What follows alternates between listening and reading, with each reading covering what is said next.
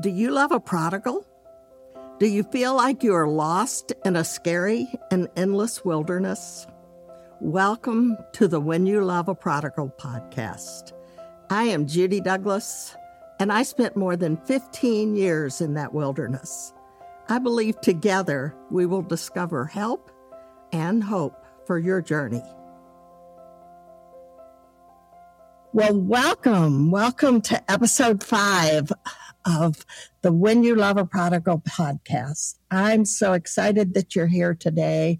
We've gone over some of my story and our son Josh's story and a little bit of the hard wilderness years that we went through.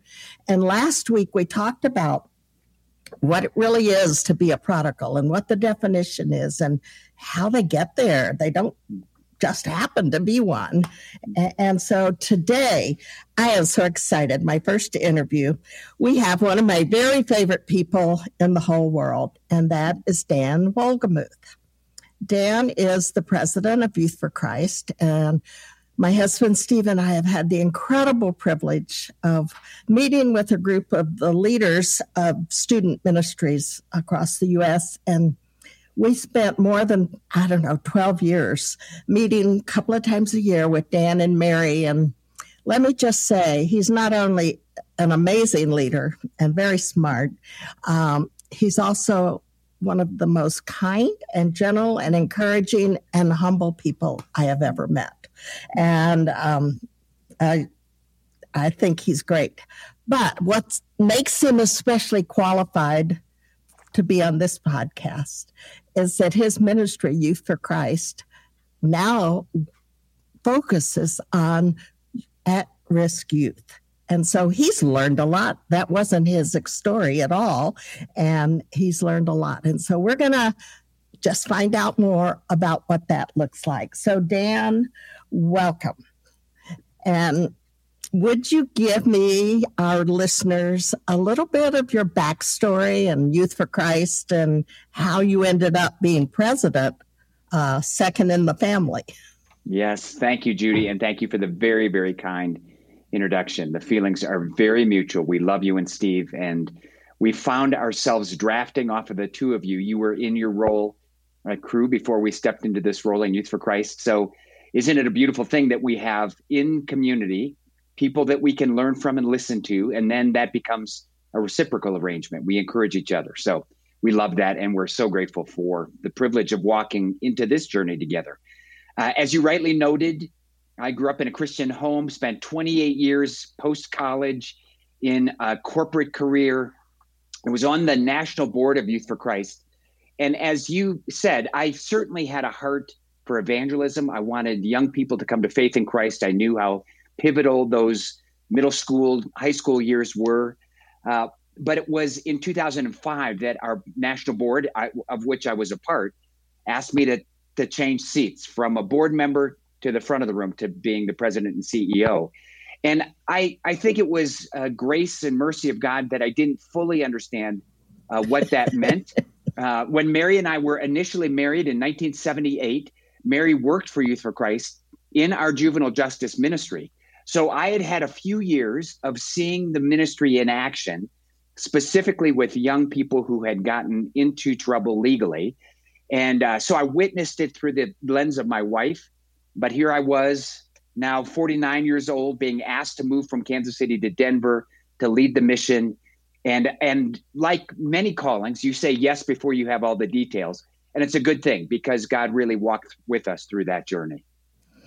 So one more thing, your dad was president before, many years before. Exactly right. My dad was the 5th president of Youth for Christ from 1965 to 73, which coincides with my middle school and high school years. And so, yes, I had Youth for Christ in my history, and I loved it, but never thought vocationally it was where I would land. But loved that my dad blazed a trail, and he had a reputation of being someone who prayed for the mission. And so drafted off of him back to our initial analogy. Well, Youth for Christ, as I was growing up in Young Life and then in Crew, all I knew was it was another wonderful ministry doing evangelism and discipleship. And so as we got to know you and you started to talk about how you were moving beyond just one focus to making your major focus for the ministry to be at-risk kids. Could you tell us a little about that? Yeah, this is interesting space because much like the ministries you described, certainly Young Life and Crew and others that focus on middle school and high school students, we were walking the hallways of middle schools and high schools. We were connecting in cafeterias. We were going to football games. We were engaging with a group of young people. But what became obvious to us in the early 50s and then into the early 60s was that there was a population of young people that didn't typically fit into a local public school environment. And so, the Spirit, by virtue of that gravitational tug, when the Spirit pulls, tugged us into the juvenile space where we're working with local court systems who really had no outside advocate to walk with a young person, to journey as they're trying to process where they are in life. Sometimes there's a family involved, sometimes there's not. And so it was in the early 60s that we coined the phrase youth guidance, which was our brand for working with kids who were in some ways sideways with the legal system.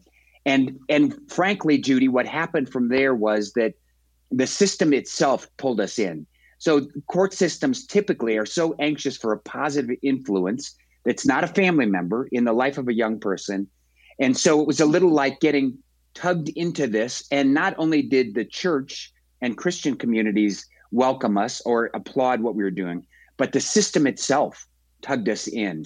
So we have been in this space for a very, very long time. And frankly, we're the only national ministry of the ones that you just mentioned that occupy this space, specifically with young people in detention. I should expand that. Certainly, at-risk kids are not just kids that are sentenced to some kind of juvenile term. I mean, there are at-risk kids walking the hallways of Cherokee Trail High School a mile from my house.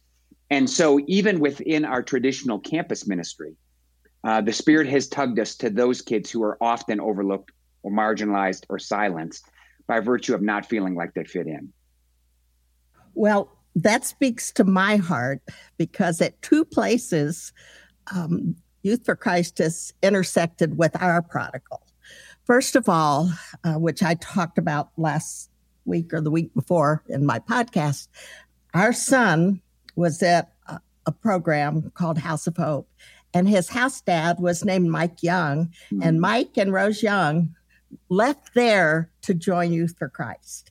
And until recently, Mike has been leading the ministry of Youth for Christ nearby here. And he and our son have stayed close. He first was house dad to Josh, and then he was the one who led him to Jesus and baptized him and did early discipleship in his life. But then when he moved, he was still part of Josh's life. In fact, he helped with both of Josh's weddings. And I didn't pull that off. Sorry. And so that's been an important thing that Mike was in his life, but Mike is still in his life. And so he didn't just come in briefly for the time he was house dad, but he has continued to be a part of Josh's life. And we're so grateful for that.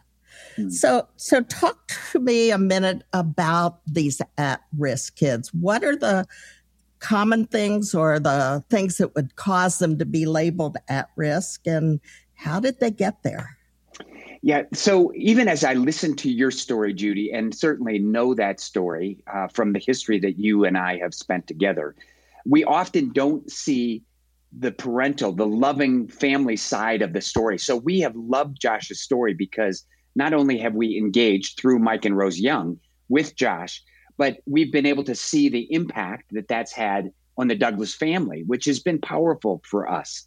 The reality is that in the 60s, when Youth Guidance, which became Juvenile Justice Ministry, was being formed, it was to some extent easy to identify kids that were at risk. They were failing in school. They were getting in trouble by whether it was truancy or drugs or alcohol, something else. it was easy to point to a collection of young people and say, well, those young people, for a variety of reasons, some based on a broken family environment or community where they have no support, or a situation where they've gotten connected to a peer group that has tugged them in a direction that's destructive. In the early 60s, it was easier to identify that group of young people. What it would tell you in 2021 is that virtually every young person, by virtue of some of the social media influences and so on, every young person is at risk to some level or another. And so when you look at the fabric of a culture that is deteriorated, so you don't have some of the traditional family and foundational values, that even amplifies or accelerates this brokenness and, frankly, the breadth of at risk. What I have come to realize, Judy, and even as I think about how I've learned from you in this process, is that a prodigal, an at-risk kid, has a special place in the heart of Christ. Yes. That this is not just mobilizing a community of people who want to come alongside prodigals. This is aligning that mission with the heart of Christ, which is for prodigals. And I didn't know that in 2005 when we moved from Kansas City to Denver. That has been a journey for me to find myself realizing that to the extent I understand the journey of an at-risk kid, a broken kid, a sinful kid, I understand the heart of Christ. And this is, I think at times you look at this journey and think it's extra credit. Okay, if you do ministry at a local juvenile detention center, if you're walking with a pregnant 14-year-old, if you're working with some other group of young people that might be self-destructive, that's extra credit. Jesus gives us an extra note. But the fact is that connects, as Matthew 25 tells us, with the very heart of Christ. So this has been humbling in that reality, because that was not my perspective. And guess what? Judy Douglas helped me understand that. Your journey was a light into that space for me, even as we spent time with you and Steve and unpacked some of your story, and then looked at our Youth for Christ story and where God was taking us. I love that. What you don't know is that in episode 4, I have read the foreword that you wrote for my book, which talks about that and talks about the fact that not only are those kids often or young adults prodigals, so are we. And so that's been a really beautiful thing to begin to understand that. I want to spend a little time on the fact that you actually went in to a juvenile system, whatever it's called. Detention center, yeah. Yes, yeah. Detention center. And you spent, 24 hours there? A little longer than that. A little longer. So I'm just to let you talk a little, and I want to know, why did you do that? How did that happen? And what in the world are a little that you learned? I know you learned a lot because I've read every one of the things you wrote about it. But what was God doing there in your life? Well, it's an inspiring question to go back to the reason why. So we have across the country roughly 200 locations where we're engaged with a local juvenile system. And we have a really good relationship in Peoria, Illinois, with the detention community there. And they had a facility that had 3 pods, 3 units, and one of those pods was vacant. And so our staff person has such a great relationship. CJ Fisher has such a great relationship with the local community that he came up with this idea. What would it be like for us to really immerse ourselves in this experience, not as a typical onlooker, but as a resident? And so he had done it 2 years before. He invited me to join him. And it was, I'm sure you've had this experience where it's a little like you didn't have a good excuse not to do it. And I kept trying to come up with an excuse for why this just simply didn't make sense. And it was a little like they said, you pick the date. It's not like I could say, well, I'm sorry, I'm busy that weekend. They said, you find the date. So I did. And it was May of 2019. And I think it was roughly a group of 8 of us mostly volunteers from the local community, that literally checked ourselves into, like we were going through the intake process in the juvenile detention center. They put us in the same clothes. They checked us into our own individual cell. They locked the doors. It was fully immersed in this experience, Judy. And I radically underestimated the impact in my own heart. There was something about both the loss of freedom, even though I knew it was a very short period of time, I had no illusion about that, but the immersion into the experience gave you this sense of what the feel and smell and experience, what it was like to sleep on a concrete slab with foam, to have just so minimal an experience from a living standpoint. And then in a sense, the introduction to a community of, in my case, young men who were locked up. We actually spent those 24 hours engaged with those young men, going through the same group therapy. They were everything from should marijuana be legalized to how do you handle anger in your life. And what was stunning to me, and frankly a gift that God gave me, was that these young men, ranging in age from 12 to 18, treated me like I must be there as one of their peers. Sort of like a posture of, I don't know what you did, but you must be in here for a reason. So we'll treat you just like one of the 13-year-olds that's in here. So what that meant was that when we had group time, you're sitting around a table, these young men just acted like we belonged there. And they were very, very responsive to any sort of question. Obviously you're not pushing too deeply into a personal life, but in that context, the guard is down. And I had an experience with two young men sitting around a table where we just start talking about life and family. There is no requirement for you to say, well, let me tell you what sin looks like. These guys know that what they did was wrong. And, what they're living for is the hope that they'll get out and they won't make the same mistake again. That's the persistent theme. So you think about presenting the gospel against that backdrop, and you think about how many barriers you have at times with people who say, you know what, my life is going well. I don't really need this. I've got things figured out. Well, that's not the narrative with a young person who's incarcerated. And so to the extent that they welcomed me in, that gave me an opportunity to learn what Jesus meant when he said, when you're in there and you're looking into the face of that 13-year-old boy, you're looking into my face. I had never in my life experienced anything like it. I saw in those two young men around the table the face of Jesus. And I can't completely describe it, but I also ached for their pain. I ached for hope in their life, somebody, a voice, and the receptivity to the gospel, to the message of Christ is just sort of unfettered. You get to just present through your own testimony what it means to walk with Jesus. So can you tell I'm still overwhelmed a bit by that experience, Judy. So I was going to see if you would tell us one more story of one of the boys, because each of your blog posts that you did on it, and the link to his blog post will be on the show notes for this. Each one was a different person that you talked to pretty much. So yeah, I mean, I'd love to tell this story, and it was a young man. So we got moved from the pod we were in to the pod where young people are, and we're gonna have this interactive time. And I can remember my hands, palms sweaty. I mean, I've been in lots of public environments and not felt the sense of nerves I did. What is it going to be like? Are they going to sort of ostracize me? Sitting at a table with an open chair were these two young men.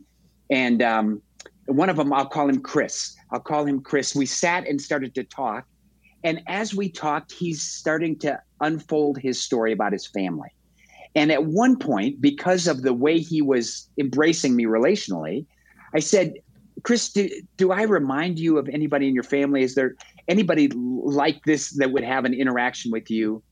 And he paused, like he was really giving thought to it. And he said, yeah, you remind me of my Papa Leroy. And I said, who's Papa Leroy? And he said, Papa Leroy is my grandpa. You remind me of my grandpa. And I said, all right, Chris, is that a good thing or a bad thing? And he said, oh, no, it's a good thing. It's a good thing that you remind me of my Papa Leroy. So fast forward, this young man, Chris, when we were in group settings, he would save a seat for me. When we're going to the gym, he would want me to walk beside him. I still can't quite fathom. You talk about the love of Jesus. It's, hey, I want you to be a part of this. So here we are, fast forward to the very end. We've had Bible study together. We've had an opportunity to sit through group therapy together. And as I was wrapping up and he knows I'm going to leave at this point, I said to Chris, I said, all right, I've got to ask you one more question. Do I still remind you of your Papa Leroy after spending a day with me? And he, again, in a thoughtful pause, looked up at me and he said, no. He said, you are my Papa Leroy. Wow. Yeah. So there was something about him being the face of Jesus to me. And I think me being the face of hope and love, unconditional in that way to him. It sounds cliche. I will never forget that young man. And there's, we in the mission of YFC worked very hard, not just to connect with a young person in the system, as you described with Josh and Mike Young. What we want is that to be an on-ramp to a much larger relationship when they're out. And so I know that I left Peoria and came back to Denver, but CJ Fisher and our team in Peoria still engages. I still get notes periodically on how some of those young people are doing. That is fabulous. I was so touched reading story after story as you told them. You're also a good writer. That helps. And one of the things you're saying is a lot of what is my passion in my prodigal ministry is to help others see the heart of God toward them. And our tendency is, because they cause us pain, and they do, our tendency is to be angry at them or to think you're the one who's hurting me. And as I spent time in Scripture, and especially in some places in Isaiah, but also in Luke 15, where there's the story of the prodigal son, or the two prodigal sons. Right. But I just am overwhelmed with the heart of God for this kid who offended and was horrible to his father, and basically said, "I'd just soon you were dead so I could get my inheritance. In fact, I'd like my inheritance, please." Mm-hmm. And the father let him have it and let him go. The father's heart was broken. And yet he let him go and let him learn the hard things that he learned after he had this awesome, fun life with all his friends, eating and drinking and using up his money. And then all of a sudden he had nothing, and there was a famine, and he's taking and feeding the pigs. And he just as soon he could eat what the pigs were eating, says, "Oh, but at my father's place, well, the workers are taken care of. I'll just go and ask forgiveness and see if my father would let me come back as one of his hired hands." And so he legs the long journey home. Now, that the father has wept and prayed and begged God to restore his son, because that's what I did. And that's what these people I know have done. Absolutely. Over the ones that they love.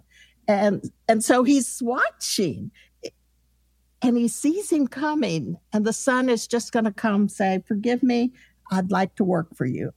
And the father runs to him and grabs him, and he says, "Oh, Father, please forgive me." And he says, my son, you're back." And he just, he not only welcomes him, but he puts his robe and his sandals on him and his ring and says, "Let's have a party. My son was lost and now he's found." And that is God's heart for these prodigals. and where the families of many of them can't be that for many different reasons. They might not be able to be that. You and your teams are being that. Mike has certainly been that to our son. Hopefully we have learned to do that as well. But if you were to be talking right now to somebody who loves a prodigal, what would you say to them? Their heart is broken.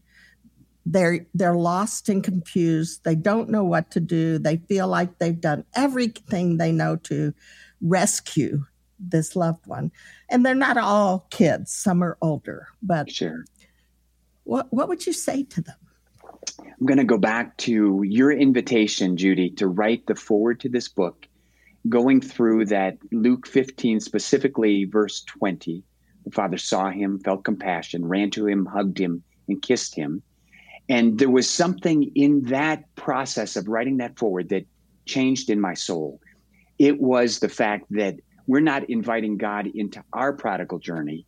He's inviting us into his prodigal journey. This is his mission, not mine. And as much as we want to fix that prodigal, engage with that prodigal, restore that prodigal, this is God's heart. And what he does with a loving parent or a Youth for Christ worker is he says, I'd love to use your hands and feet. I'd love your arms to be the arms that embrace this young person when they come back. It's us being invited into his mission. And it goes back to the fact that if we don't understand that we're all prodigals, that we are all separated from God, that we're, as Paul says in Ephesians 2, we're all dead, then in a sense, we miss the point of God's restorative love, his sacrificial love. This is not just love for a prodigal. This is love for all prodigals, which includes me. And so this is God's mission, not mine, not yours, not somebody else who's struggling right now. And while that might feel like shallow comfort in a sense, there is power and beauty in realizing that our Heavenly Father loves that young man or woman. Imago Dei, they're made in the image of God. They might be denying it or squandering it right now, but they're God's image. And he invites us into his mission, not us inviting him into our mission. And to me, that creates a wonderful comfort. And I hope it's an encouragement to others. Well, it is to me, just being reminded. Yeah. And thank you, Dan. I really am grateful. And be sure and go to the show notes so you can look at the articles that he has written. At least a few of them will mention there, so that you can go to JDC with him and experience with him a little of what it was like to spend over 24 hours locked up with those kids and having a chance to touch their lives. Just as if you love a prodigal, you have this opportunity to touch their lives and to let the love of God flow through you to them. Amen. That's one of my favorite things is that God has taught me, is that he's a flow through God in a sense. Mm-hmm. He loves us and he gives us everything we need to be his arms and his love to whomever God has placed in front of us, including a prodigal, a child of our own hearts who's broken our hearts. So thank you, Dan. I am so grateful. And we'll maybe have you on again later. So would love that, Judy. Thank you for doing this. Thank you for stepping into this space.